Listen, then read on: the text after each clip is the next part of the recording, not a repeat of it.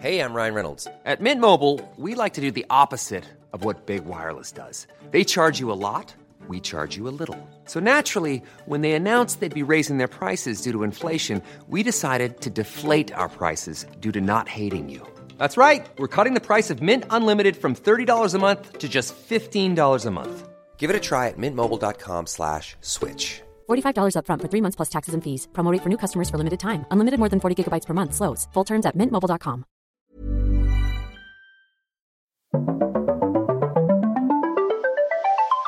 You're listening to Luke's English Podcast. For more information, visit teacherluke.co.uk. Hello, everybody. Welcome to Luke's English Podcast. Here is a brand new episode for you. Hello, listeners who are listening. Hello in podcast land. I hope everything is fine wherever you are. And also, hello to video viewers, because this one is on video as well. There's a full version of this on YouTube. So, hello to everyone. Now, in this one, we're going to do another text adventure story. This is the sort of story in which you can read text on the screen and then you choose different options as you go, and the story develops depending on the choices that you make. And you'll be able to see the text on the screen if you're watching the video version as I'm talking to you, so you can listen and read at the same time. That should be good for your English. I'll probably explain a few bits of vocabulary as we go through the story. If you are listening to this, as I expect most of you are in sort of audio land. So if you are just listening to this, you'll find the link to this story in the description. So if you like, you can listen and read with me at the same time. Stories are great for learning English, as we know, so let's do another one. So this story is available on textadventures.co.uk, which is a website that allows users to upload their own text adventure stories, and you can read them free. You don't have to sign in, you don't have to pay anything, it's all free. And the one we're going to do today is called Camp Stabbywacker by Peter Carlson. I've done some of Peter Carlson's other stories on my podcast before. Long-term listeners will remember. Peter even emailed me once to say that this was okay. He heard the first one I did, which was Victorian Detective. He heard that, he liked it, so he gave me his blessing to do more of these. So I've done the Victorian Detective series. I also did Zombolocaust, the zombie survival story from a year or two ago. So here's another one.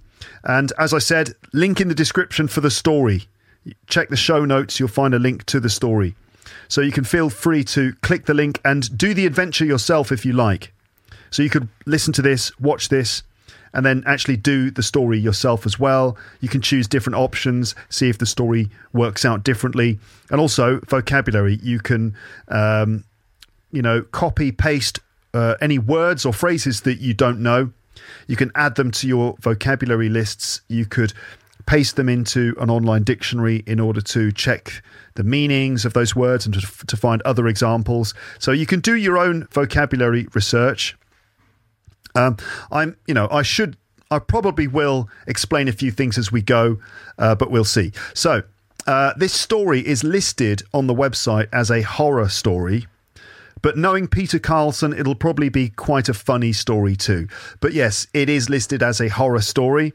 So just bear that in mind if you don't like that kind of thing. I don't think it's going to be too nasty or gory or anything like that. It should be fine. But anyway, just wanted to let you know. The story takes place in a summer camp, and I think there's a serial killer involved, but I'm not entirely sure. But that's all I'm going to tell you. I haven't read the story myself, so let's just discover the story together as we go. I will try to read it clearly, and I will explain some vocabulary as we continue. Probably. I'll try not to let vocabulary explanations interrupt the flow of the story, though, because the flow of the story is maybe the most important thing, and with the context of the story, that helps you to understand unknown words.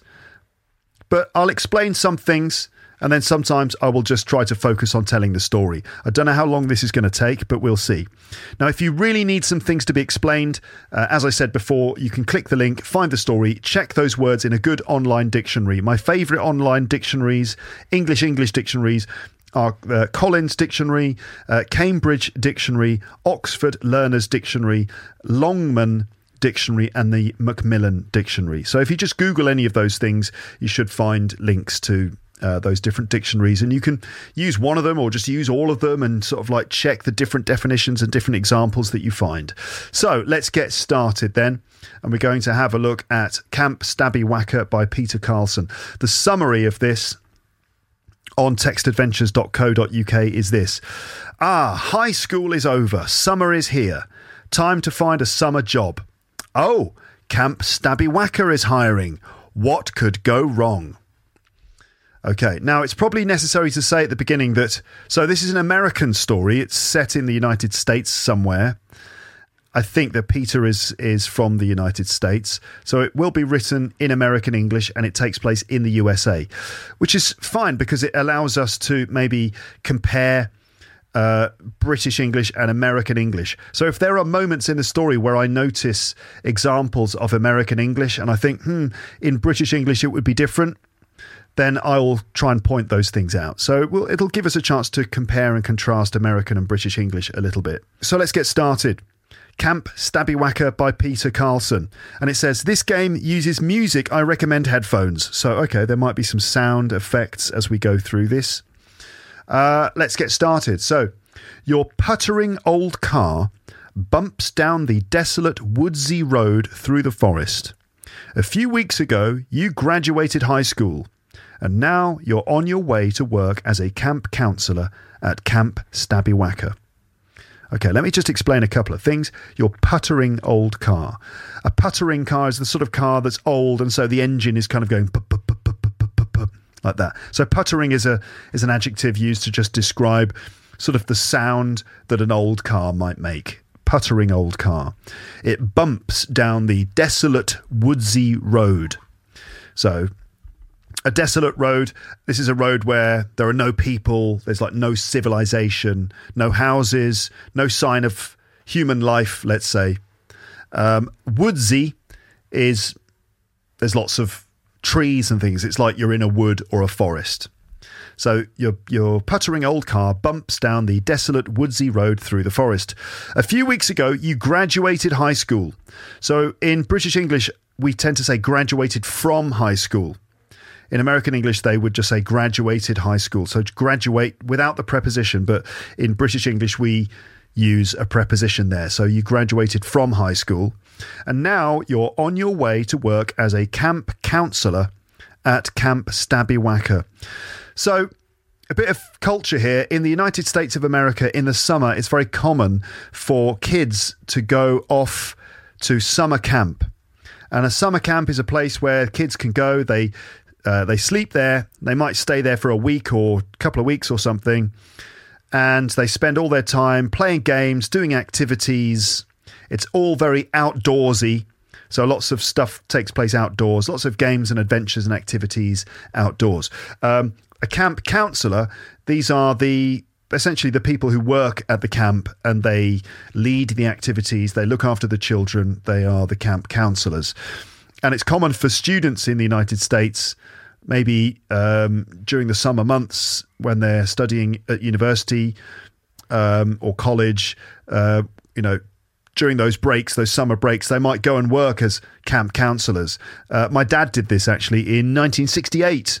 He went to the United States and during the summer, he worked at a summer camp when he was 21 years old. So we are on our way to work as a camp counsellor at Camp Stabby Whacker. The sweet singing of insects and birds seems to have eerily dissipated as you venture further into the grove. You sit in your car, alone, driving down the winding path. It's late afternoon. So the sweet singing of insects and birds, it seems to have eerily dissipated. So dissipated means slowly gone away, sort of disappeared slowly. And eerie, normally spelled E-E-R-I-E, i.e., that's eerie, is the adjective, the adverb eerily. So the sound of the birds and insects has eerily dissipated. If something is eerie, it means it's strange and a bit creepy and maybe a bit frightening. So the sound of the birds and the insects, the bees and things, has sort of mysteriously disappeared, which is a little bit scary maybe. As you venture further into the grove, as you journey further in. You sit in your car alone, driving down the winding path. Winding means turning. The road turns left and right, a bit like the way a road might go down the side of a mountain. The winding path through the forest. It's late afternoon. Your mind begins to wander. That's wander, wander meaning sort of go off in another direction. Now there's also wonder, wonder, which is when you think about things and you try to understand why. Like, I wonder why. For example, like, I wonder why people drive on the left in the United Kingdom. I wonder, W-O-N-D, and wander, W-A-N-D-E-R, is normally used for walking. You know, for example, to wander around the city. But also your mind can wander, meaning your mind sort of goes for a walk and you start thinking about something else. So your mind begins to wander, W-A-N-D-E-R, and you begin thinking about...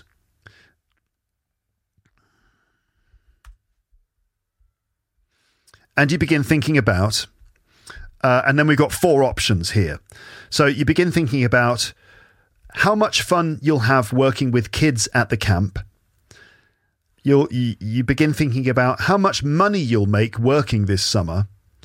You begin thinking about your chances of hooking up with potentially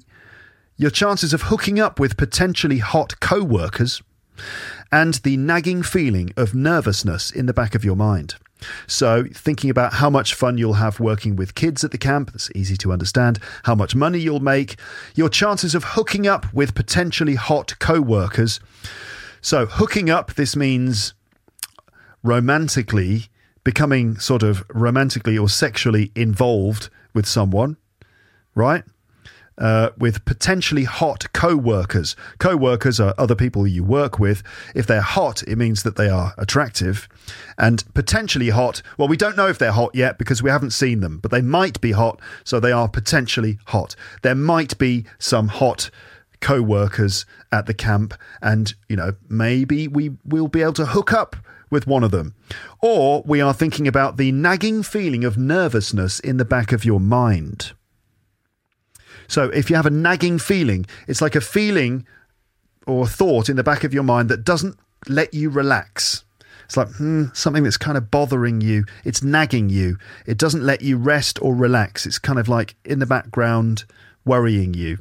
Also, we use nagging for, well, it's often used for when a wife is always bothering her husband. It's probably a bit of a sexist idea, but the idea that a wife is always nagging her husband, like, why don't you do that? When are you going to do that? Stop doing that. That's nagging as well.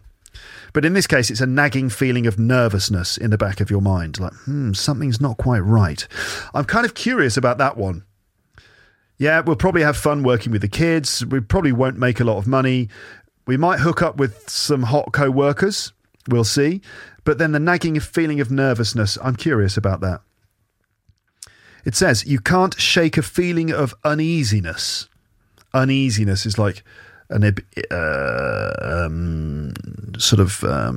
anxiety. Something doesn't feel right. You continue driving down the quiet road. So we've got some options. We can continue driving in silence. We can play our favourite CD, or we can turn on the radio. Let's turn on the radio. I'm a radio fan. Let's see what's going on. So it says you scroll through the hiss of radio static for a couple of minutes. So we kind of like go through the dial, you know, on one of those old-fashioned radios. You scroll through the hiss of radio static for a couple of minutes. Hiss is like shh. That would be hiss, like what you get on a radio. Before coming up on one of the few working channels in these woods. And then we hear this, what looks like a news report. Breaking news. Now, I'm going to do all of these in my British accent, basically. Just what's most natural to me. Breaking news. Redgate prisoner Charles Akron, convicted murderer of 8 people over the last 3 years, has escaped custody mere weeks before his death sentence was to be carried out. Please be on the lookout for a... So that's obviously the radio report sort of fades out at that point. Okay, breaking news. Redgate prisoner Charles Akron. So Charles Akron is a prisoner at a local prison.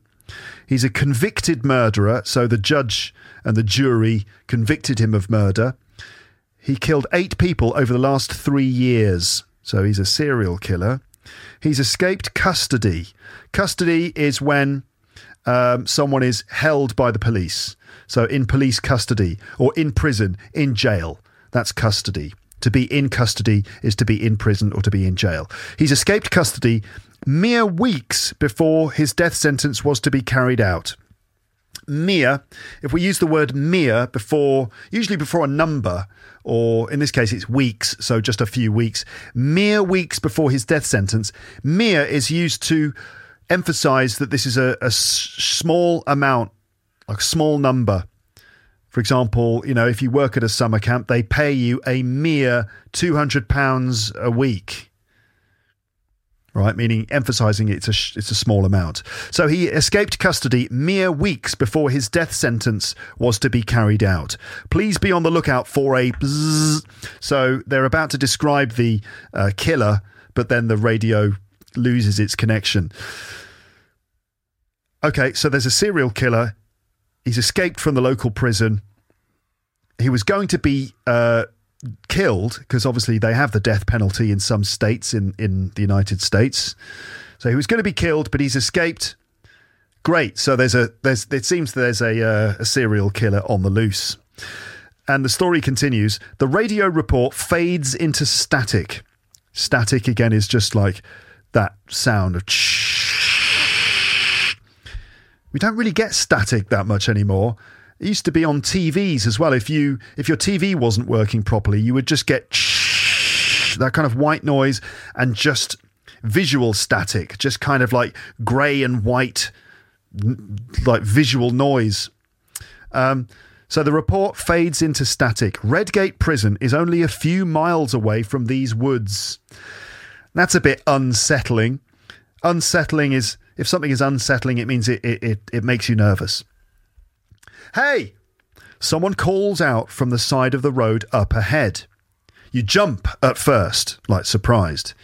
You haven't seen anyone in at least half an hour, yet now there's a young, muscular man shouting out to you. He looks to be in his early 20s and has a thick black beard and a backpack.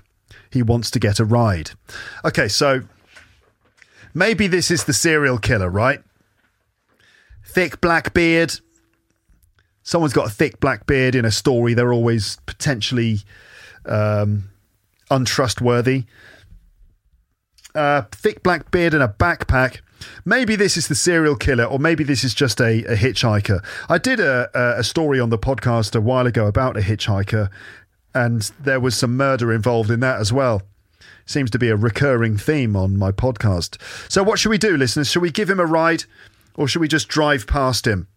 Now, it could be the serial killer, so if we give him a ride, he might just stab us. In fact, the camp is called Camp Stabby Whacker, which does have the word stab in the title. To stab is to, put a knife into someone's body. Not a very nice thing to do. Not a very polite thing to do, is it? But...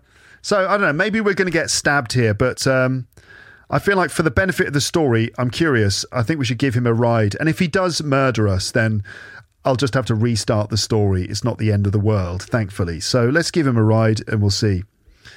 So, you pull to the side of the road and gesture to the man. Like gesture, do something with your hand to say kind of get in the car. A wide grin spreads on his face, and he hops in the passenger seat of your car, pushing through the pile of empty styrofoam cups and burger wrappers at his feet. So he smiles, but he doesn't just smile, he grins. A grin can sometimes be a sort of an evil smile. We'll see what this character is like. So a grin appears on his face and he hops in the passenger seat. So he sort of jumps into the car, pushing through the empty pile of styrofoam cups and burger wrappers. Styrofoam cups, these are those disposable cups. They're not really made of plastic. They're made of a sort of soft, spongy plastic material. Styrofoam cups, typical things you get. You might, if you buy a coffee at a roadside takeaway place, they might serve it to you in a styrofoam cup with a little plastic lid on the top. Burger wrappers, these are wrappers of, burgers that we've eaten and we've just dropped the wrapper on the floor of the car. Thanks, man, says the bearded dude. My name's Davey. Are you working at Camp Stabbywacker too? Yeah, you respond. I'm going to be a counsellor there. Were you really walking all the way there? Davey says, my car broke down about a month ago, replies Davey. I took a bus to the entrance of this forest road and started walking, and I love the outdoors and exercise. It really clears the mind, I don't mind it, but it's starting to get dark, so I figured I'd try to get a ride. Okay, fairly clear. So what's my response? I like the outdoors too. I'm all for a good jog or bike ride. If you're all for something, it means that you like it and you think it's a good idea. I'm all for it. Should we get pizza? Yeah, I'm all for that idea. To be all for something, meaning you think it's a good idea. So you could say that. I like the outdoors. I'm all for a good jog or a bike ride. Or I'm more of an indoors kind of guy. Did you see that new movie that just came out? I'm a bit of both, really. I quite like the indoors and the outdoors. Let's have a bit of movie chat, because I do like that. I like films. Let's see. I'm going to click on that one. So, did you see that new movie? I said to Davey. No, I don't think I did, says Davey. Davey's a cool dude, but you find it hard to relate to him. So it seems Davey is not really the movie type of guy. The two of you continue driving down the long road for perhaps 15 more minutes before reaching the campground. There are a few other counsellors walking around prepping the camp for the arrival of kids in the next few days. You throw your duffel bag over your shoulder. A duffel bag is a sort of a basic bag for carrying stuff like your clothes if you go camping. So you throw your duffel bag over your shoulder and stretch your legs. You approach a slender girl. Not slender man. A slender girl in this case. Slender means kind of slim. Right? Slim, slender. It means kind of slim or thin. Slim or slender, these are more positive words than thin.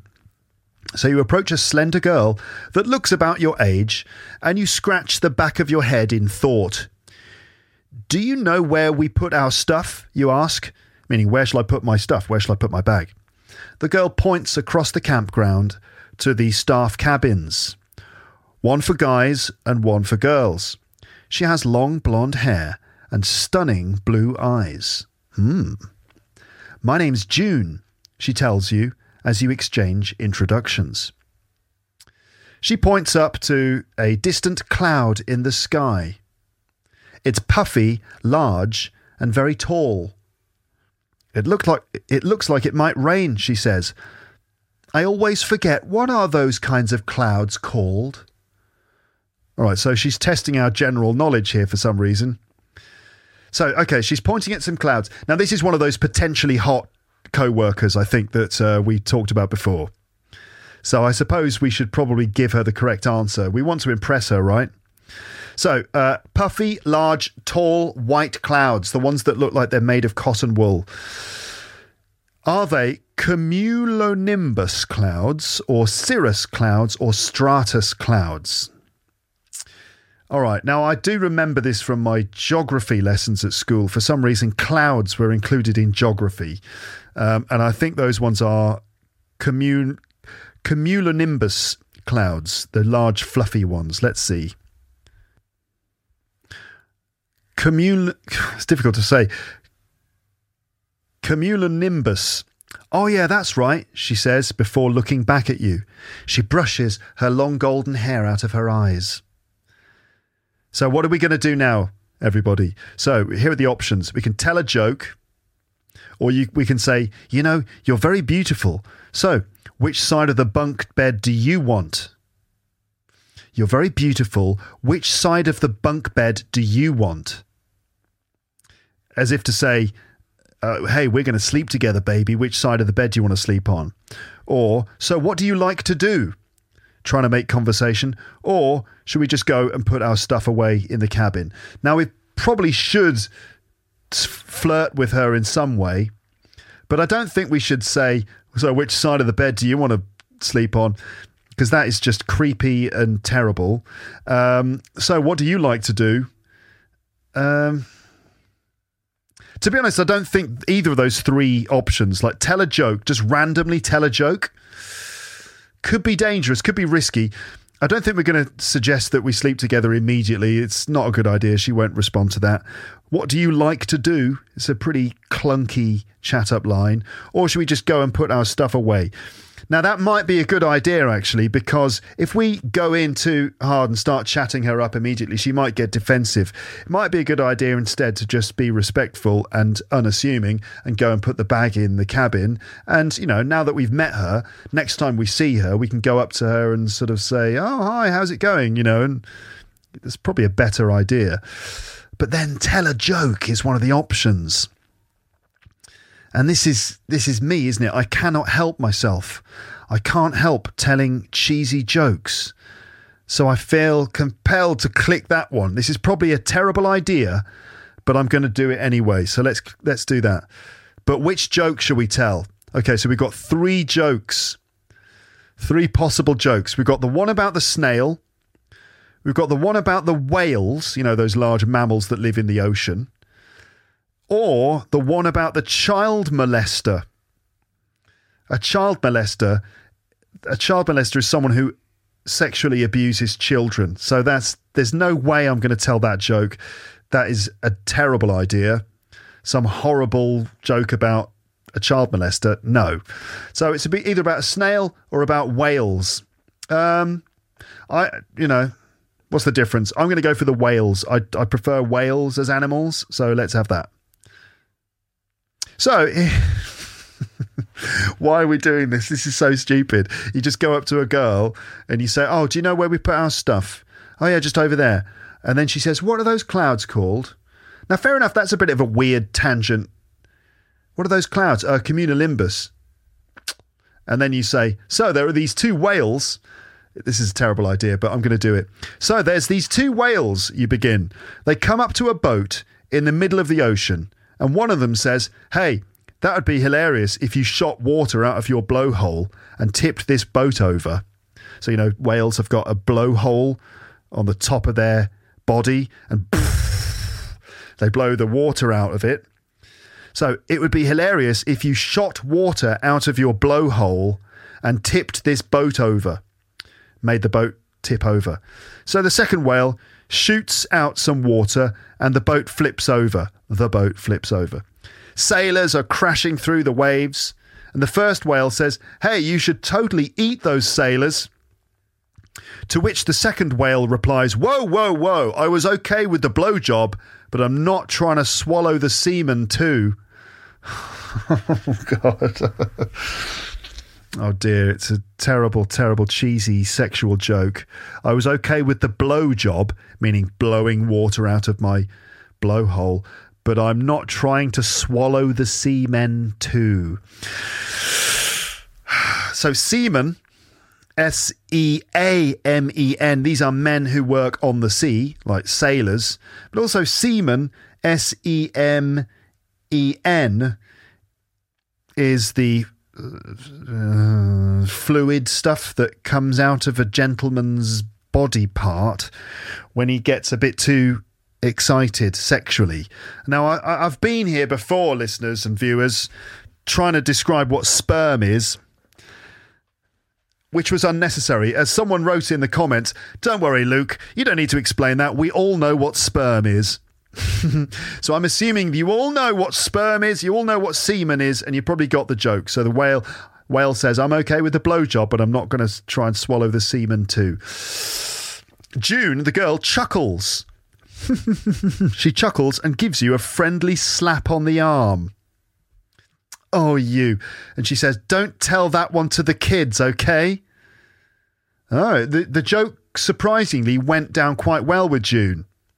The two of you laugh and converse, meaning have a conversation, for several more minutes before you split up and you head off to the staff cabins to drop off your stuff. Wow, that went surprisingly well for such a dodgy joke told for no reason at all. Okay, let's continue.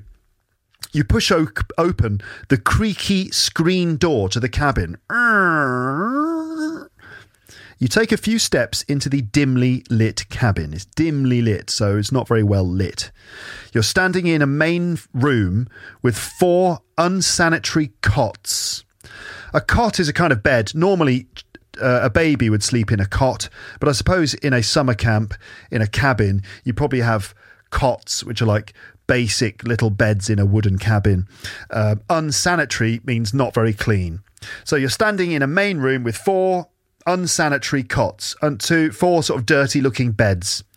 You toss, meaning you throw your duffel bag down on one of the unclaimed beds when you see a large spider crawling across your sheets. Large spider there crawling across the sheets. So what do? Should we squish it or squash it, or should we jump away? Whoa. Okay. Now, this is the United States. They do have poisonous spiders over there. Now, I think we should probably squish it, right? Because we don't want that spider crawling around in bed while we're sleeping and biting our toes. So I think we're going to squish it. Sorry, spider fans. So you fearlessly take your shoe off and slam it onto the spider, splattering it into a gooey mass. Gooey means describes the consistency. It's like gooey is like wet and a bit sticky. You splat it into a gooey mass. You brush the deceased arachnid, spider, off of your stuff when you catch a moving shadow in the corner of your eye. So I would actually say you're brushing the deceased arachnid off when you catch a moving shadow in the corner of your eye. So just from the side of your vision, you can see a shadow moving. And we know from horror movies that that's never a good sign. So you turn around to see a guy about your age, complete with a curly head of messy brown hair, socks and sandals. So he's about our age. He's got curly, messy brown hair. He's got socks and sandals. By the way, what happened to Davy, the hitchhiker? Don't know. He's probably gone off somewhere else. Anyway, so there's this guy with brown, messy, curly hair and socks and sandals. Socks and sandals? That's possibly even more frightening than the spider, isn't it? Let's be honest. Socks and sandals. No. And the guy says, that spider didn't even see it coming. Laughs the guy. That spider didn't even see it coming. It must not have had very good spider senses. I would actually say it can't have had very good spider senses or spider sense. You know, Spider-Man's got spider sense. It's like he can sense when something's going to happen. And then he says, my name's DC. Well, Dougie Carter. But everyone calls me DC. You talk to the lanky dude for a few minutes. So lanky, if someone is lanky, it means they're tall. You talk to the lanky dude for a few minutes. So what do we say? Do we say this? You ever notice how you never see a spider lying out? I would say lying down. But here we've got, you ever notice how you never see a spider laying out relaxed, legs stretched out? They're always ready to scare you. True, you never see a spider just sort of chilling out. They're always just ready to get you. Or you say, I think that was a brown recluse. I don't know if there's a joke there or if that's like the type of spider. But yeah, it's true. You never see a spider just chilling out. I prefer the first option. It's more like a Jerry Seinfeld or Ricky Gervais comedy routine.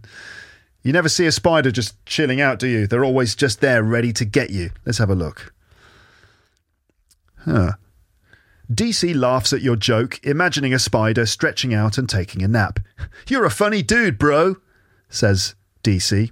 He throws on a plaid hoodie. That's plaid means checked.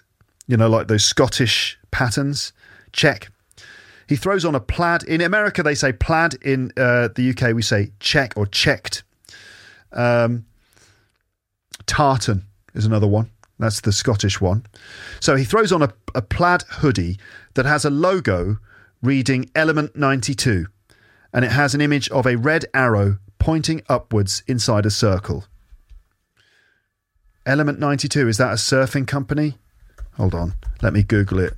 Element 92 is uranium. Okay. The chemical element uranium, the symbol U, the atomic number 92. Okay, that's interesting. Uranium is used in nuclear power plants. But is it also a... it seems to be a company as well that sells clothing. Yeah, I found a picture of one on Amazon.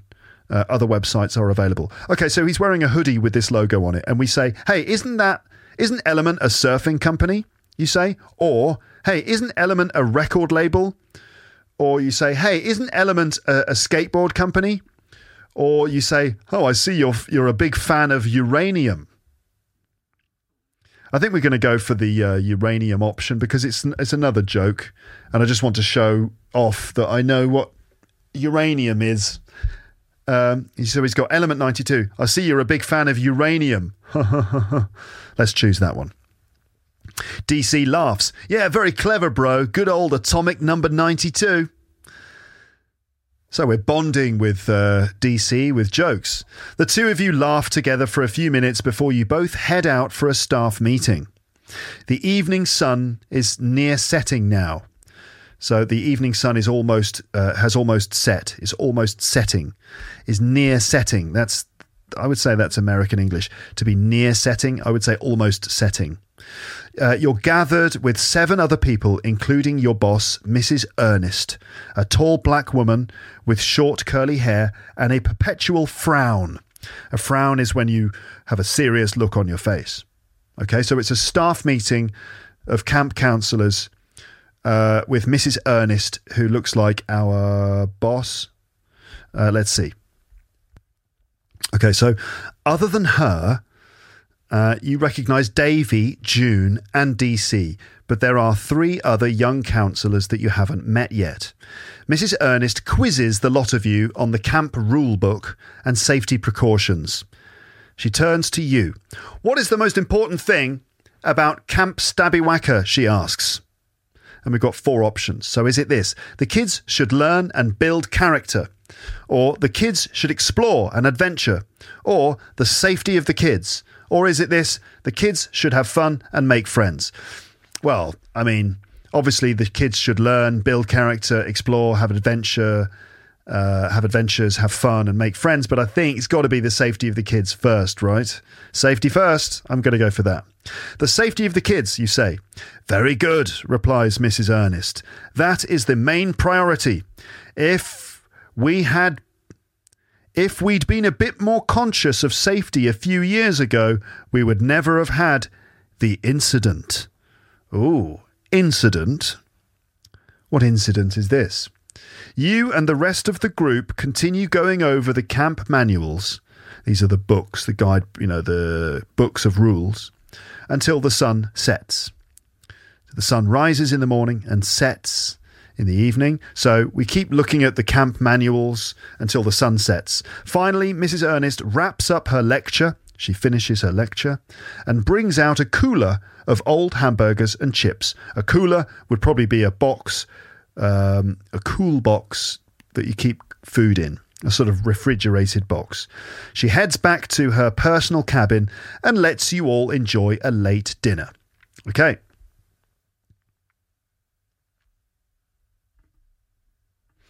So, you cook up a burger and look around. To your left, there's a shy-looking girl with short red hair. She nervously sips a soda and gazes out into the woods, her green eyes glimmering in the cold light of the rundown gazebo eating area. To your right, you see a supple Hawaiian girl eating a handful of potato chips. She has thick dark hair and a pretty smile. She gives you a glance and sends a smile your way. Not bad, eh? Not bad. So there's a shy-looking girl on my left with short red hair. She's nervously sipping a soda. That's like a soft drink, Coke or something. And she gazes out into the woods, her green eyes glimmering. So glimmering is a bit like glittering or shining in the cold light of the rundown gazebo eating area. A gazebo is a sort of covered area that you might get in the middle of a park. It's maybe like a bandstand, when they have a band playing in a park, they would do it under the gazebo. So she's in the gazebo eating area, a covered area. It's kind of outdoors, but with a roof on the top. So she's there. It's run down, means it's in poor condition. So it's sort of maybe a little old, maybe a bit damaged. So she's there sipping her soda in the gazebo, and to your right you see a supple Hawaiian girl. If someone is supple, it means that they're in good shape, physically in good shape, and probably quite flexible, quite strong. Let's have a look at what Colin says about the word supple here. Okay, supple. So a supple object or material bends or changes shape easily without cracking or breaking. Flexible. A supple person can move and bend their body very easily. I don't know how we know that the girl is supple just by looking at her, but anyway, you could say that's quite an appealing description. So you see a supple Hawaiian girl eating a handful of potato chips. She has thick dark hair and a pretty smile. She gives you a glance and sends a smile your way. So she smiles at you. So who should we sit with? The redhead on the left or the Hawaiian girl on the right? Well, that smile and the thick dark hair and the supple physique of the Hawaiian girl, I think that's going to win here. Although the redhead sounds appealing as well. Let's see. Actually, before I click on this, what about this incident? Let me just go back to that. So something about the safety of the kids. A couple of years ago, there was an incident. So I wonder what happened. I don't know if this is going to be important, but we'll see. Anyway, we're now going to sit with this nice-looking Hawaiian girl on my right. You introduce yourself to the slender girl. Another slender girl. I'm Lai, she tells you, but can we be sure she's telling the truth? Did you get the joke? Her name is Lai, but it's spelt Lilailai. I'm Lai, she tells you, as you take a seat on the bench beside her. The two of you laugh and chat for a few minutes. She ends up asking you, what activity do you want to run here at the camp? So we've got exploring the forest, swimming, arts and crafts, or campfire stories. Well, let's go for campfire stories. I mean, this is Luke's English podcast after all. Campfire stories, you say? Oh, that's cool, says Lai. She doesn't seem genuinely interested. So she's like, oh, that's cool. Doesn't seem to care that much. Hey, where's DC? Asks June from across the gazebo. You look around, but DC is gone. Who cares? Says the final man you haven't been introduced to. He's a tall, muscular man with a short, dark crew cut and dark eyes. Doesn't sound very nice. He's a tall, muscular man with a short, dark crew cut. A crew cut is a very, very short haircut, like the haircut that guys get when they go in the army. That's a crew cut. So he's got a short, dark crew cut and dark eyes. Bruce is such a jerk, mutters Lai. A jerk. It's an American English word. It's like an idiot. Bruce is such a jerk, mutters Lai. You look out into the campground and see a shadow coming towards the gazebo. Who is that? So it's kind of dark, so there's a shadow coming towards the gazebo. Who is it? Hey guys, It's just DC carrying a cooler, another one of those boxes. It's really starting to get dark out now as he drags the cooler to the centre of the group. Everyone begins introducing themselves, and you take mental note of all the names and faces. So there's June, who is the calm, blue-eyed blonde. There's DC, who is the chill skater bro. There's Davey, who is the outdoorsy beard guy we picked up in the car. There's Lili, the Hawaiian hottie. There's Kim, who is the redhead shy girl, and there's Bruce, who is the dickish jock. A jock is a sort of a sporty American guy who's normally very competitive, and he's dickish, so he's a bit of a dick. Who wants a beer? Asks DC as he cracks open the cooler. He looks over to you. Thirsty? So what do? Take a drink or decline the offer? Well, come on, we're at the summer camp. He's offered us a beer. Let's take a drink. So we take a drink. You kick back and relax with your fellow young adults. DC, Bruce and Lili drink with you, while June, Davey and Kim politely decline. DC walks over to the fire pit and starts throwing together some sticks. He pulls out his lighter and starts a small campfire. Everyone begins wandering over to the flames as they grow. Who do you sit next to? June, DC, Davey, Lili, Kim or Bruce? I'd be up for sitting with anyone except Bruce. But I have to say, I'm rather interested in sitting next to one of these girls. We haven't met Kim yet, the shy-looking ginger girl. Let's sit next to her. So, you take a seat next to Kim on a large flat rock. She glances over at you kindly, her eyes twinkling in the firelight. She seems nice. So, did you hear on the radio earlier? Begins Bruce. Oh, this is Bruce, so I need to give him a bit of a dick voice. So, did you hear on the radio earlier? Begins Bruce, addressing the group as a whole. That fiendish murderer, Charles Akron, escaped from Redgate Prison. That's just a few miles away. Bruce ominously looks around the fire, smoke and ashes floating through the night air. If something's ominous, then it's sort of got a bad vibe or a bad feeling, like things feel bad or look bad. So he ominously looks around the fire as if, like things are bad. Relax, laughs DC. This isn't Friday the 13th. He'll be caught by morning, no doubt, bro. This place is pretty spooky, says Kim, inching towards you, her warmth pressing against your body. Huh. So she's slowly moving towards you, inching towards you. She's slowly moving towards you, her warmth pressing against your body. Whoa, okay, Kim. Let's not tell my wife. Although obviously in the story, the character isn't married, as far as I know. That's not even the spookiest thing. That's not even the spookiest thing, says Davey as he pokes at the fire with a charred stick. A charred stick, this is a stick that has been burned slightly. He looks up at the group and takes a deep breath. I've heard Camp Stabiwaka is haunted. Ooh, okay, let's continue. Davey continues his story. A few years ago, there was this kid that went to camp here.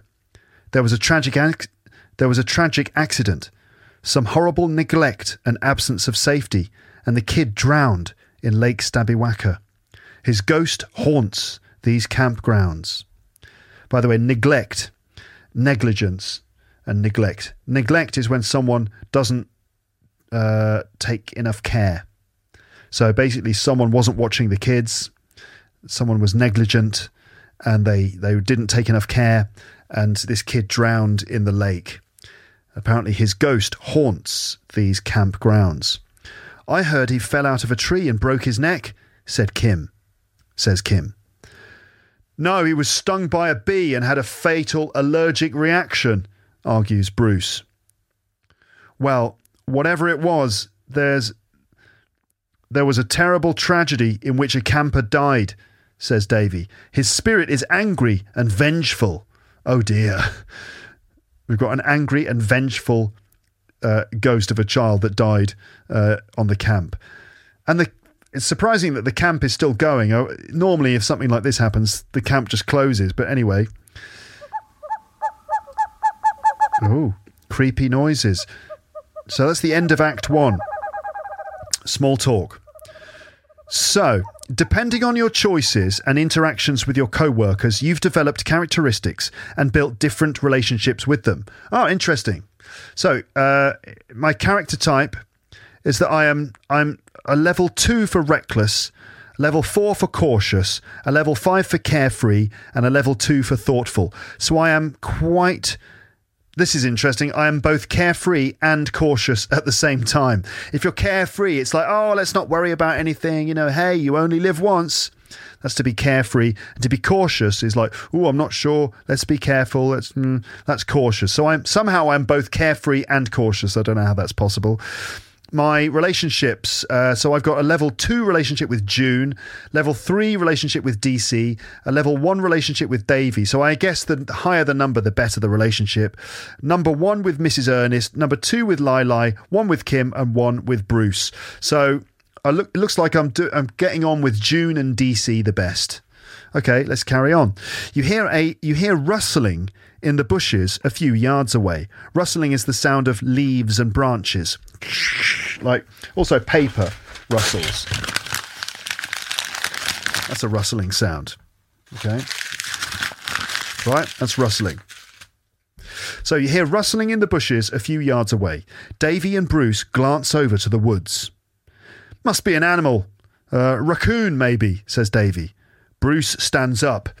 Maybe not, he says. So what should we do? Should we investigate the noise or should we stay back and analyse the situation? So this is one of the fun things about being outdoors. You've got a campfire going, you're having some beers, telling scary stories, and then you hear some noise. I think we should go and investigate the noise and see what happens. Come on.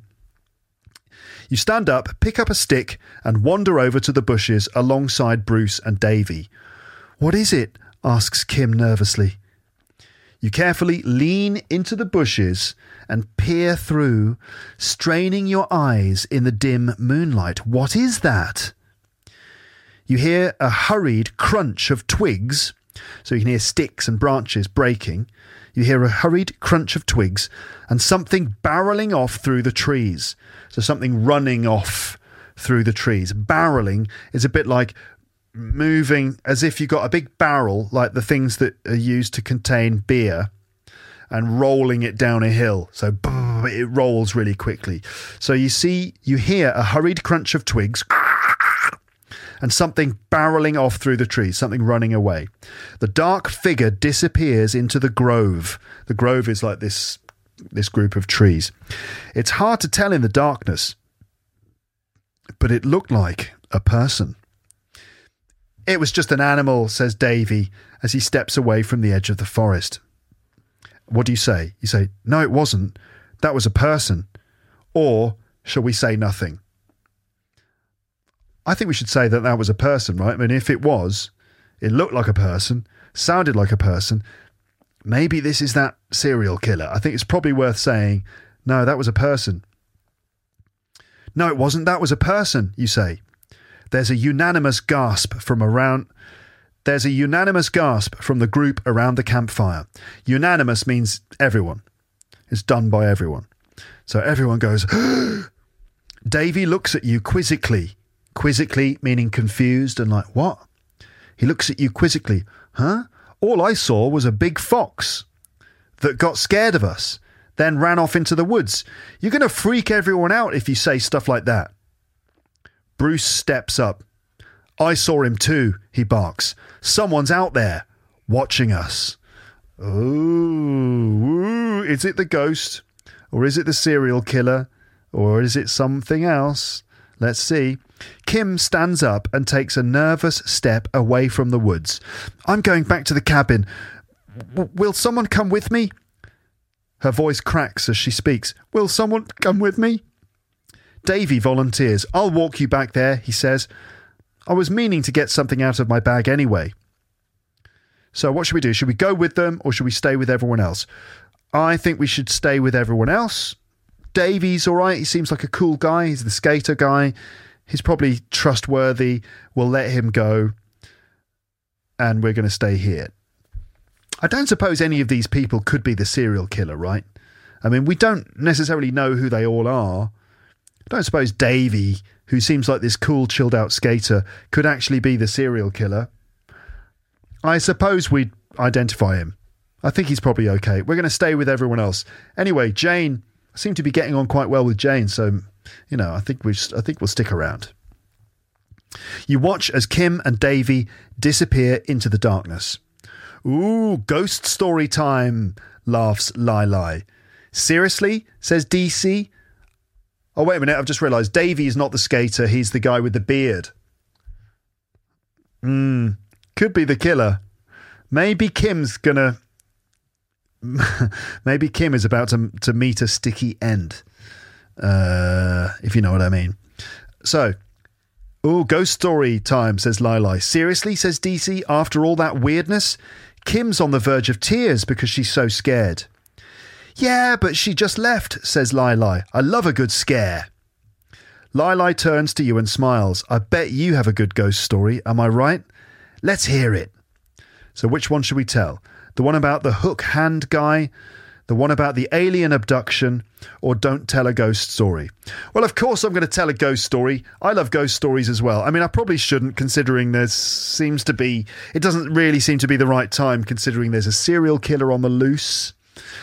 And Kim is not feeling very good, but I can't resist a good, scary story. I think I know the one about the hook hand guy. I've actually told that story on the podcast before. Alien abduction. I'm actually going to go for the hook hand guy, just to see if it's the one I think it is. Whoa, that gave me a shock. Did you hear that? Did you hear that scream? That was on the podcast, folks, okay? That wasn't in the real world. Before you can begin your story, you hear an ear-splitting scream. Now, that definitely made me jump. Did it make you jump as well? Sorry about that, listeners. Anyway, so, where were we? So, what the hell was that, says DC. He stands up, looking out towards where Kim and Davey went. That came from the staff cabins. June stands up as well. We have to go and see what happened. Bruce remains seated and chuckles. he goes, Davey probably just came on too strong. I wouldn't want to be a cock block. Oh, Bruce.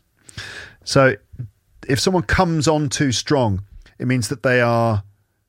So he's assuming that Davey tried to seduce Kim, or that he tried to make a move on Kim. But if you come on too strong, it's like you are too direct. So maybe he tried to kiss her or something like that, or something else, and she screamed. I mean, if that's the case, then we definitely need to step in, don't we? But Bruce is like, I'm not going to go. I don't want to be a cock block. A cock block, this is quite a crude expression. If you cock blocking is when you prevent a man from getting it on with a girl in some way. You just stop it happening. Cock blocking, it's called. So a look of disgust spreads across June's face. That's not funny, Bruce. It sounds like someone's hurt. Seriously? Bruce laughs. That girl Kim is so on edge. I bet she just saw a bat and lost her mind. Don't waste your time. So I think we need to go and investigate the scream. We're not just going to ignore it. We're going to go and investigate, right? Because either Davey has done something that he shouldn't have done, in which case we need to definitely go in and stop it, or Kim has been genuinely hurt. Let's go and investigate. You go with June and DC towards the staff cabins to check out the scream. There's a woman approaching you in the moonlight. It's Kim. What happened? Asks June. He killed Davey. Kim hisses through tears. Someone came out of the woods and stabbed Davey in the stomach. Let's try to remain calm, says DC, who's clearly beginning to freak out as well. Okay, everyone, just try and stay calm. You hurry back to the campfire to warn the others. Oh my God, Davey. Oh, another scream. Then there's another scream, this time from the campfire. That sounded like Lili, says June. You round the corner and see a dark figure dashing off into the woods. Bruce chases the man into the forest fearlessly as Lili remains motionless on the cold ground. Oh my God. So, another scream. What's Bruce doing? That's crazy, cries DC. So Bruce has chased the man into the forest. Bruce, bit of a dick, but fair enough. He seems quite brave. What's Bruce doing? That's crazy, cries DC. Lili is dead on the ground. Her throat is slit and her blood soaking into the earth. Wow. So her throat has been slit. So her throat's been cut. Oh my God. It's proper horror movie stuff. So what should we do? We can follow Bruce and the killer into the woods or find safety with June, DC and Kim. Follow Bruce or protect the others. I think we're going to try and find some safety with June and Kim and DC. I think we should. That's probably the wise thing to do. Right?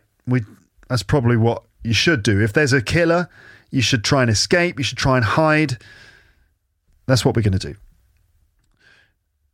The four of you retreat from the scene and regroup. You'll need to work together to stay alive. This is end of Act 2, First Blood. So depending on your choices and interactions, blah, blah, blah. So here's our character type. We are reckless, level 5 for reckless, level 6 for cautious, level 7 for carefree. If you're reckless, by the way, it means you take decisions without really thinking them through carefully. You just make quick decisions without really being careful. It's a bit like careless. Let's see what Colin says about reckless. I'm pretty sure I'm right, but if you say someone is reckless, you mean that they act in a way which shows that they do not care about danger, or they do not care about the effect their behaviour will have on other people. So it's kind of careless, wild, rash, irresponsible. That's reckless, okay? So we are level 5 for reckless, level 6 for cautious. Again, I don't know how you can be both cautious and reckless at the same time. Level 7 for carefree. Carefree is like when you're cool and you don't worry about things too much. And number 2 for thoughtful. I thought I was a bit more thoughtful than that, but anyway. Relationships, we've got a level 3 relationship with June, level 4 with DC, and 1 with Kim, 1 with Mrs. Ernest. Bruce is missing, but we've got a level 3 relationship with him. Davy is dead, and Lili is also dead. DC seems to be our closest friend, followed by June and Bruce now as well. Okay, let's continue. So it's me, June, DC, Kim, Bruce, and Mrs. Ernest as well. Don't forget her. So let's continue. We should get as far away from this camp as possible, says DC. If we're fast and lucky, maybe we can get to the parking lot before that butcher finds us. Parking lot in the UK is a car park. And when he says that butcher, he doesn't literally mean a butcher, someone who sells meat. But a butcher is someone who's been butchering people rather than butchering meat. So it means someone who's been violently attacking people with a knife. We should get to the parking lot before the butcher finds us. But what about Mrs. Ernest, says June. We'd be leaving her to die. Plus, if we get to Mrs. Ernest, we can use her landline to call for help. Landline is a telephone, not a mobile, but a normal conventional telephone. All I know is all our cell phones have no service out in these stupid woods. So we can't call for the police. And even if we could, it would take them way too long to get here at the rate this is going. The administrative cabin is totally the other direction than the parking lot. That's a suicide mission. Kim is practically frozen in fear and has no comment. So what should we do? Get to the parking lot and escape and get out of here? Go to the administrative cabin and warn Mrs. Ernest, or say nothing? What are we going to do? Are we going to protect Mrs. Ernest? Or just get to the parking lot and get out of here? We're going to go back and warn Mrs. Ernest. We don't leave anyone behind. Let's go. So I say we go to the administrative cabin and warn Mrs. Ernest. What? DC is flabbergasted, like, shocked and stunned. What, do you have a death wish? You think June will like you if you follow her idiotic plan? Newsflash, dude, it's not worth it. I guarantee this girl's affection is not worth dying for. June retorts. You're being such a jerk right now, DC. You're heartless. Well, I'll literally have my heart removed by a serial killer if I stay at this camp much longer, he says. Mrs. Ernest needs our help. Let's continue. The four of you make your way across the campground towards the administrative cabin. You gaze out at Lake Stabiwaka as you run along the shore, moonlight reflecting off the tranquil surface. It looks like that storm cloud June saw earlier is rolling in. Drops of rain begin pattering down, infrequently but in growing numbers. You're nearing the cabin now, so it's starting to rain. Oh, scary music. Scary music. In the distance, you see a hulking figure approaching you. Hulking means large, basically like the Hulk from the movies. A hulking figure approaching you. He grips a shovel. This is like a spade, something you use to dig in the ground. He grips a shovel, and in the moonlight, you see that he has a thick black beard and dark coat. Oh dear. Is this Davy? Is Davy the serial killer? Kim screams and DC begins backing away in fear. The man is about 50 yards away, lumbering across the campground in the pale light, sort of moving, sort of clumsily and like that. June looks at the man, then at you. Come on, let's go, she cries to you. You look over at the small shed on the shore of the lake. Surely there's an oar or knife or some other tool that can be used as a weapon in there. You could run in, grab something and fight. Time is running out. So, do we run away or do we find a weapon and fight? Well, you know, what you should do in this situation is run away. But since this is supposed to be an exciting story on Luke's English podcast, we're going to find a weapon and we're going to fight. An oar, by the way, is a thing that you use in a boat to move the boat through the water. Made of wood, the oar dips into the water and you pull the boat through the water using the oars. So an oar, a knife or some other tool. We're going to find a weapon and fight. Come on, let's have it. You run over to the shed and throw the door open. Let's get out of here, cries DC. The man is getting closer. You emerge from the shed wielding a heavy oar. Now or never. You run at the hulking man and attack, swinging desperately at his massive body. I don't think this is Davy. The man grapples with you, dropping his shovel and managing to push you away and knock the oar out of your hands. What are you doing? He growls, his voice deep and guttural. I'll have you fired, you freak. Fired? You're breathing heavily. Your heart nearly exploding out of your chest. Fired? Fired, you cough. Do you trust this giant of a man?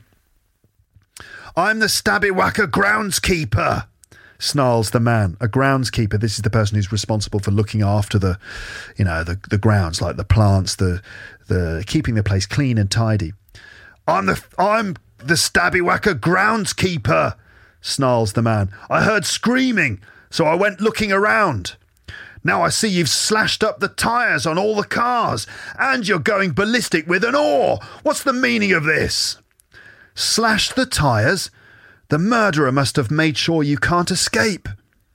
June comes... So, by the way, slash the tyres means cut the tyres. June comes running to your side and helps you up. Groundskeeper, do you realise there's a murderer running around this camp? DC butts in, he interrupts, from a safe distance. Get away from him! You can't seriously trust that guy. He could be the killer. The groundskeeper takes a step away from you and June. If what you're saying is true... His voice trails off. Does Mrs. Ernest know? sounds of a knife or something. A dark figure leaps from the shadowy forest behind the groundskeeper. The mysterious man digs a long knife into the groundskeeper's back, causing him to stumble to his knees in agony. So this mysterious man has stabbed the groundskeeper in the back. That's a pity. I was getting to like that guy. The groundskeeper coughs up a thick mouthful of blood as the figure concealed in the shadows steps around him, gliding the side of his knife against the groundskeeper's shoulder to clean off the fresh blood. Oh my God. "You, please, forgive me," gasps the groundskeeper as he looks up at the man. The groundskeeper looks up at you. "Run!" he shouts. You get up to sprint, meaning run really fast, as the groundskeeper reaches out and latches onto the mysterious man's legs, slowing him down long enough for you to escape with June, DC and Kim.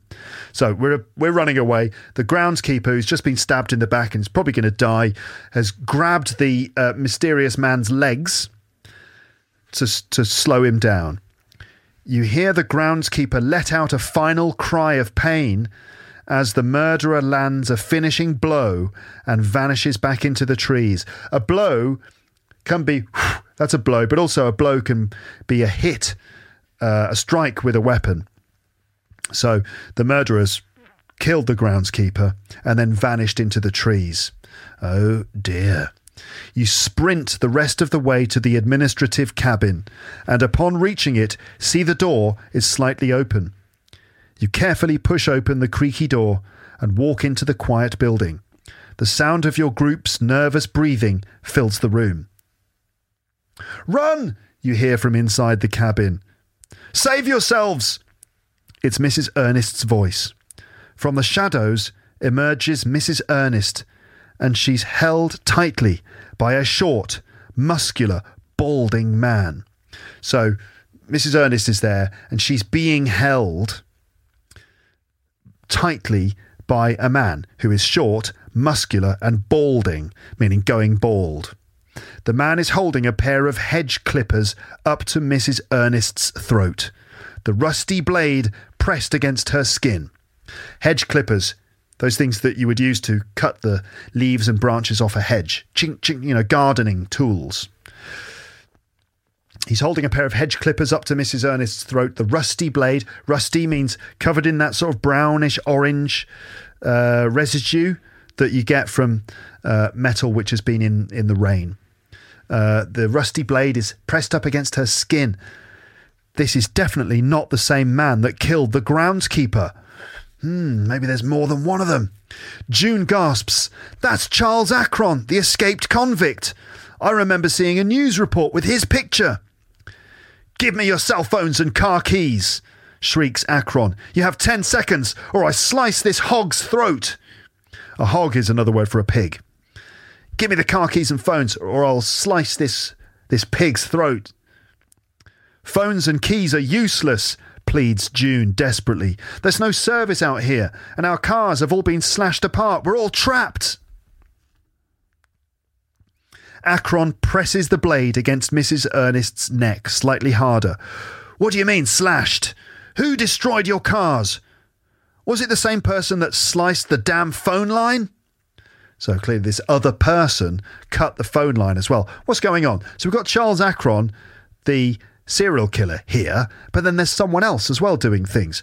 You all exchange terrified glances. "There's someone else here, Akron," you say. "Someone that's already killed at least 3 people, probably 4. Akron throws Mrs. Ernest down on the ground and delivers a swift kick to her stomach. Ouch. The 4 of you shuffle out of the way as he steps outside the cabin and looks around. The rain is beginning to pick up as the drops have become a steady shower. Shh. Across the campground, you can see that same dark figure waiting, his knife gleaming. So there is this other guy with his knife there. "Who the hell are you?" he shouts. That's probably Akron shouting to the man. No response. "Well, he must have a way out of here if he's keeping all of you hostage," chuckles Akron, as he grips the hedge clippers tighter, his knuckles turning white. He steps out into the rain and walks towards the dark figure, waving the clippers menacingly. Okay. So Akron probably wants to escape, and so he's going to approach this guy, maybe to force him to help him escape. Okay? June and Kim help up Mrs. Ernest as you and DC watch Akron run at the dark figure. It's basically Satan versus Beelzebub. I've heard of rooting for the lesser of two evils, says DC, but I honestly don't know who I want to win this fight. Best case scenario, one of them kills the other, but in the process is mortally wounded. So let's hope they both kill each other. How can we escape? Asks Mrs. Ernest in desperation. So what do? We murder both of those murderers, or we hop in a boat and go to the other side of the lake, or we hide until morning and wait until guards looking for Akron find us, or we walk out of here while those two are distracted. So we murder them both. Well, I don't think so. It's not easy to kill a person, as we sort of talked about recently in the episode with Moz. It's not that easy. Or we hop in a boat and sail to the other side of the lake, or we hide and wait for the police to find us, or we walk out while the others are distracted. Right, we're not going to walk out while the others are distracted because it's not quick enough. And what else? We are hide until morning. No, we're not going to hide. They'll find us. Someone will find us. Hop in a boat and go to the other side of the lake. I quite like that one. That's the one we're going to go for. So we hop in a boat and go to the other side of the lake. Mrs. Ernest scratches her head for a moment. I like it, she says, but we'll need fuel. I think there's some on the other side of the camp, in the tool shed near the trails. You all leave the cabin as Akron and the dark figure duel, like fight together, on the outskirts of the forest. You make your way between cabins as rain pours down. You look back and see a man following you, stumbling and holding his wounded arm. Wait a second, that's Bruce. He limps over to you, like he's obviously got an injury in his leg because he can't walk properly, so he limps over, blood dripping from his arm. What the hell happened? Asks DC.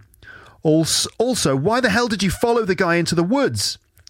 Bruce grunts a tough, heroic grunt. So a grunt is like a sound like that. I'm just a hero. I almost had him. I finally caught up with him and we fought for a minute, but he caught me in the arm and I fell down a hill. He must have thought I died, but I dragged myself out of there. Damn.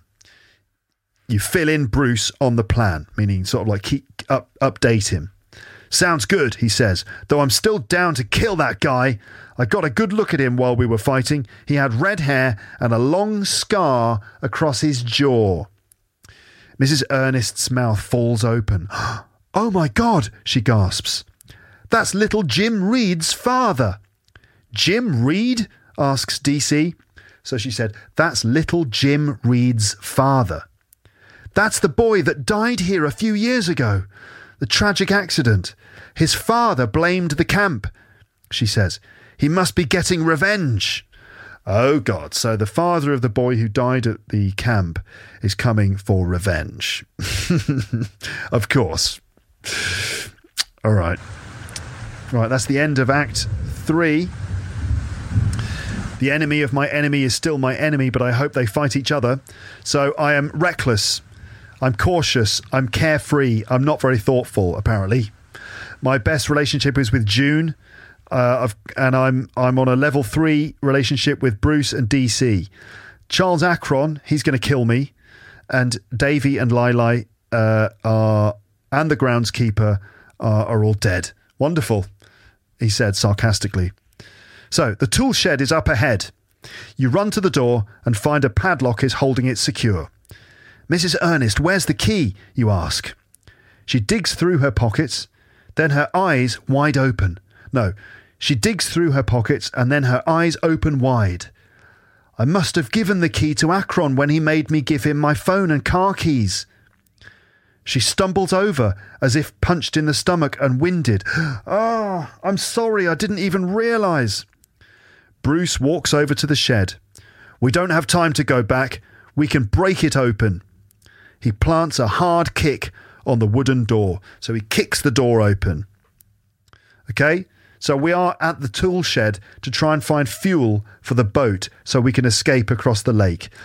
The two killers are fighting with each other. Bruce kicks the door down. Whoomp, whoomp, whoomp. You hear something rolling behind you, bouncing across the soggy ground like a heavy ball. You turn round and peer out into the dark rain and then look down at your feet. It's the severed head of Charles Akron. Oh my God. So Charles Akron, the serial killer, has had his head chopped off and this other attacker has thrown the head towards us. I don't know why I'm laughing. It's horrible. Whoa, lightning and thunder. There's a burst of lightning and you can see the dark figure now illuminated, complete with red hair and a long scar on his jaw, about 30 yards away. He spins the long knife between his fingers as he stares at you. And then crunch! Bruce kicks in the battered door, opening up the tool shed. The group explodes into panic as they too see the mysterious red-haired man. "Grab the fuel!" cries Bruce as he reaches into the shed and pulls out a saw from the shelf with his good arm. Oh, God. A saw is the thing that you use to cut wood. Right? He charges towards the man in a blind fury. If you're in a fury, it means you're in an angry rage. He runs towards the guy with the saw, with a saw, not a sword, but with a saw in his hand. June, DC and Kim sprint into the shed and start looking for the fuel. Mrs. Ernest is frozen in fear. "I'm sorry," is all she can muster. If you can muster something, it means you can get the courage to do it. It's all she can manage. Sorry that she lost the shed key. Sorry that she brought you all here. And sorry that she let little Jim Reed die. "It was an accident," she says. So what do we do? Help Bruce fight the red-haired man, or help look for fuel. I don't really fancy running towards this guy who's just chopped off the head of a serial killer. The serial killer. I don't really fancy that. I mean, maybe that's a bit pathetic, but I don't want to get my head chopped off. Fair enough, right? Let's look for fuel so we can escape. You run into the shed with June, DC and Kim. Outside, you can hear Bruce fighting as you throw garden tools around looking for the fuel. "Found it!" you cry as you pull out an old metal canister from under a shelf. You can hear the gasoline swishing around inside. In America, they call it gasoline. In the UK, we call it petrol. You run outside when an idea hits you. "DC, do you still have that lighter?" You think back to the campfire. Pang! The red-haired man hits Bruce's saw out of his hand and sends it flying through the air. So Bruce has lost his sword. It's flown out of his hand. With one swift swing, he slices off Bruce's good hand. Schlonk! So he's taken off Bruce's good hand. Bruce drops to one knee, eyes fixed on the bloody stump of his arm. Looking at his arm with no hand on it. His face turns pale. Oh, God, maybe we should have helped Bruce. But maybe that would be us then. Let's see. Oh, dear. Knife sounds. The red-haired man plunges his knife into Bruce's chest, causing him to cough up a lungful of blood. The killer looks over at you, eyes hot with rage. He attempts to yank the blade out of Bruce's body, but Bruce holds tight, so Bruce is holding on to the knife. Bruce grabs hold of the red-haired man's arm with his wounded hand and bites down on the man's wrist. "Get away!" he commands with muffled words as he bites harder. So he's biting on the killer's arm. Damn. For a long moment, the red-haired man struggles with Bruce until he finally throws him into the mud. He throws him off into the mud. Sploosh! So I guess the red-haired man has managed to throw Bruce down. You hold the fuel, and with a heroic effort, you splash a wave of gasoline on the red-haired man. So we've just thrown some petrol all over the man. He steps back for a moment, his shirt soaked in fuel. DC runs up close and pulls out his lighter, flicking it on.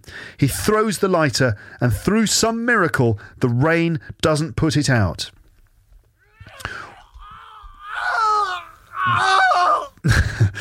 In a blazing explosion, the man erupts into flames as the gasoline ignites. He cries out in agony and runs off into the woods, crashing down a hill and plummeting into the darkness.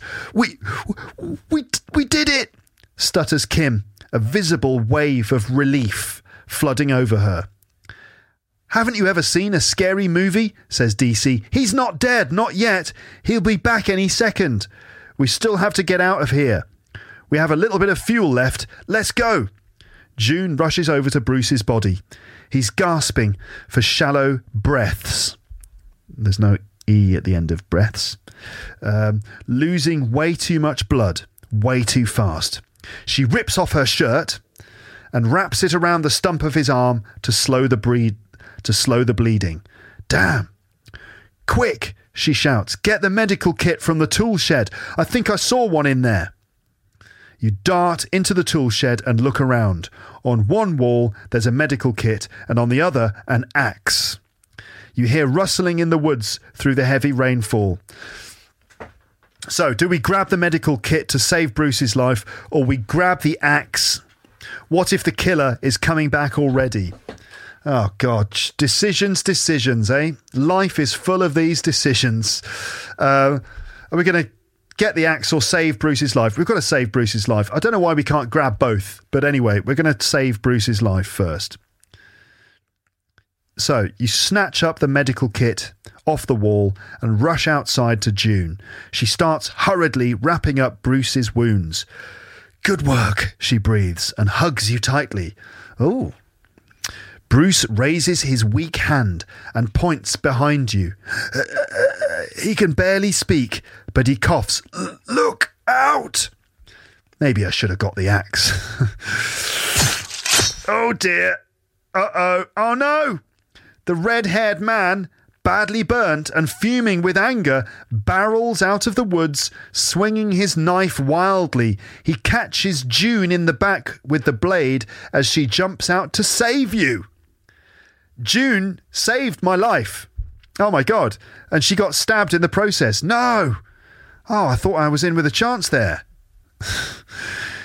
Oh dear. June collapses to the ground, a grisly knife wound in her back. Grisly meaning nasty, horrible knife wound. You fall backwards as the man stands over you. He raises his knife high above his head. But before he can strike, you grab a handful of mud and throw it up into his eyes. He squints and stumbles backwards, vulnerable and blinded for a moment in which you grab Bruce's saw off the ground and spin around, slashing the red-haired man's neck. Blood spurts out as he crumples to the ground, grabbing at his throat desperately and fruitlessly. Like that. Horrible death. He rolls on his back, writhing in agony, like moving in a lot of pain, for a moment before perishing in the rain. Perishing, that's another word for dying.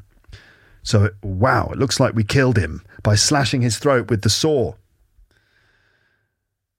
There's a unanimous sigh of relief from the group. The group?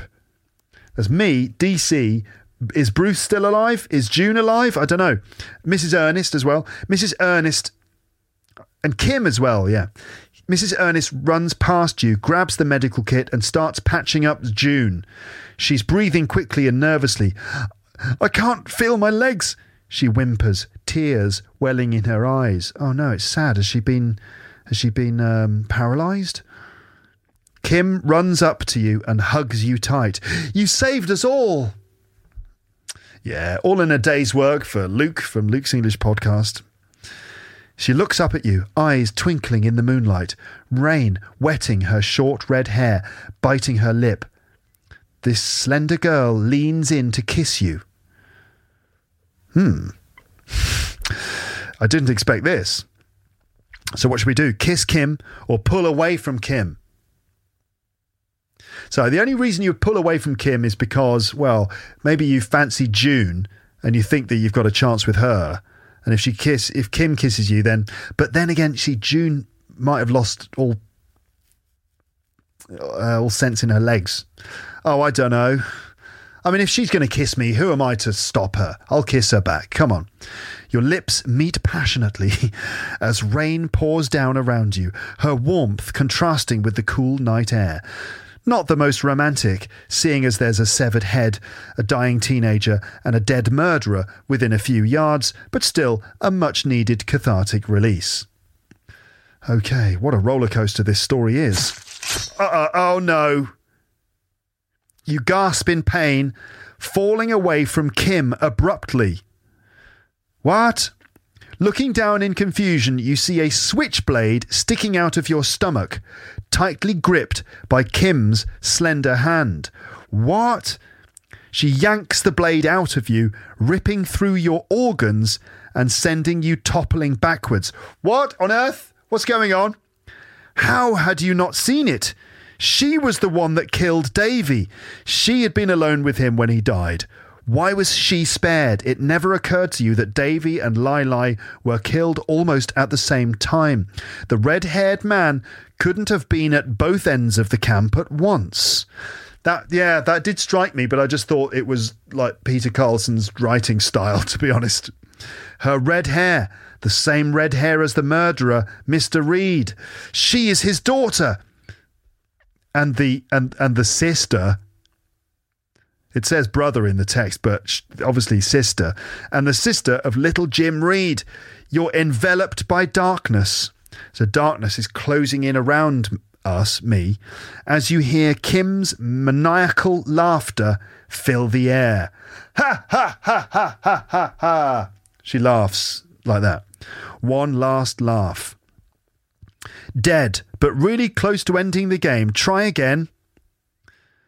Okay, so we could go and restart the story, or the game is giving us the chance to go back and don't kiss with Kim. Okay, so, I think we're going to do that. Let's go back and not kiss Kim. So you push Kim away, sort of saying, "No, I fancy June." And you take a step backwards. She looks at you innocently and confused. Then it all hits you. Blah, blah, blah, same thing. You've worked out she is the sister of little Jim Reed. You look down and she's holding a switchblade, extended and ready to cut. She swishes the knife at you, but you jump away, the blade slicing through your wet shirt. You wrestle the knife out of Kim's hand and throw her down. With the help of DC, you restrain her and then tie her up with rope from the tool shed. Wow. The next morning. So you'd gotten very little sleep that night. So in American English, it's gotten. But in English, British English, get, gotten. And British English, get, got. So gotten is the past participle of get in American English, but it's just got in British English. So you'd got very little sleep that night. The sun is rising, the storm having passed a few hours ago. As a group, you decided that you and DC would go out and try to find help, while June and Mrs. Ernest stayed with Bruce and Kim. Either guards looking for Charles Akron will find you, or you'll make it to a main road and get to the nearest town. You and DC wander down the wet dirt road out of Camp Stabbywacker. Dude, laughs DC, you know what really sucks about everything that happened? Now June can't even look at us without thinking about some horrible tragedy. Cock-blocked by a serial killer. The nerve of that guy. You laugh and joke with him while you walk. Hey, did you hear that one about the guy with the dead body? Asks DC. Now that's, by the way, listeners, that's how you announce that you're about to tell a joke. Did you hear the one about the blah, blah, blah? Did you hear that? Did you hear the one about the guy with the dead body? Asks DC. He got home and his wife was dead in his backyard, just sprawled on the grass. The damn dog must have dug her up again. What?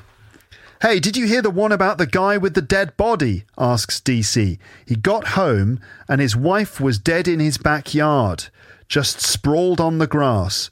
The damn dog must have dug her up again. The end. Wait a minute. That's a very weird ending. What's going on? That's terrible. Is that some sort of joke? Did you hear about the joke? Did you hear about the story of the guy with the dead body? He got home and his wife was dead in his backyard, just sprawled on the grass. Okay, so I suppose it's like a little horror story in a couple of sentences. A guy got home and found his wife dead, sprawled on the grass. And you're thinking, oh no, someone killed his wife. And the next line, the damn dog must have dug her up again. The dog must have dug her up, meaning, I see, with more information, we realise that the man killed his wife and then buried her in the garden, and the dog keeps digging her up. Just a weird joke. I guess that DC and our character like to tell each other these weird jokes. Slightly weird ending to the story, but there you go. That's the end. So what's my character type? Oh, music. All right, I can't play the music, otherwise we'll get blocked on YouTube. So we are reckless, 8 points, cautious, 7 points, carefree, 8 points.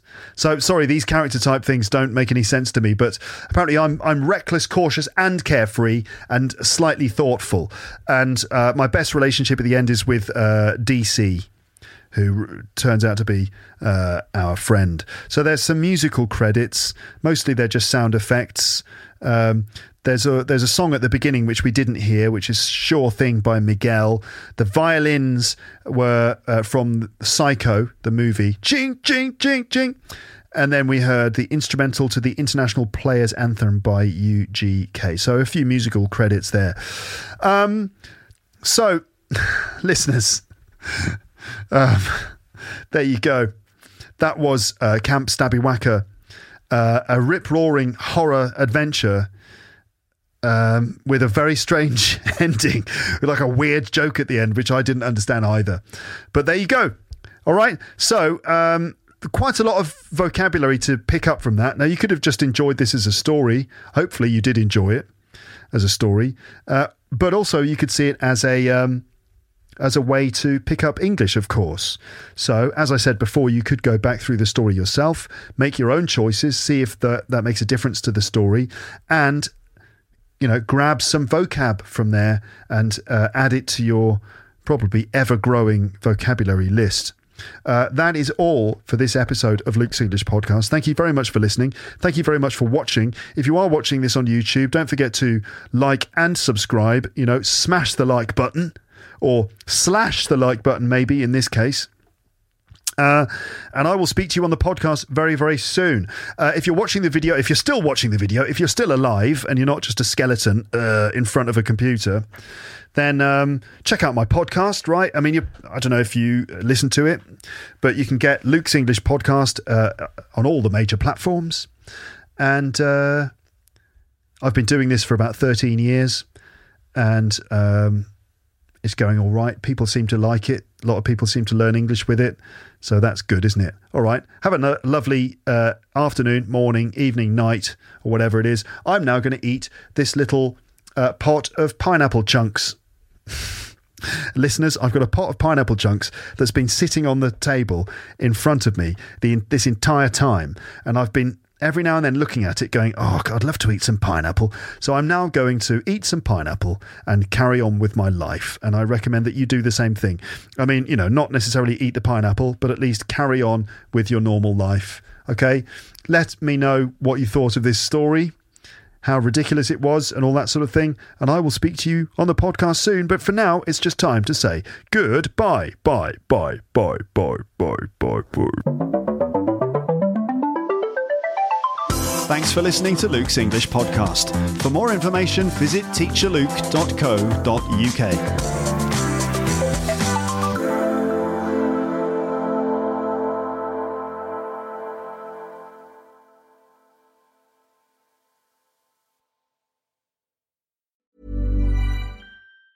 Planning for your next trip? Elevate your travel style with Quince. Quince has all the jet-setting essentials you'll want for your next getaway, like European linen, premium luggage options, buttery soft Italian leather bags, and so much more. And it's all priced at 50 to 80% less than similar brands. Plus, Quince only works with factories that use safe and ethical manufacturing practices. Pack your bags with high-quality essentials you'll be wearing for vacations to come with Quince. Go to quince.com/trip for free shipping and 365-day returns. If you enjoyed this episode of Luke's English Podcast, consider signing up for Luke's English Podcast Premium.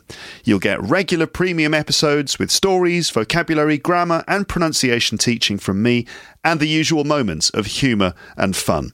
Plus, with your subscription, you will be directly supporting my work and making this whole podcast project possible. For more information about Luke's English Podcast Premium, go to teacherluke.co.uk/premium info.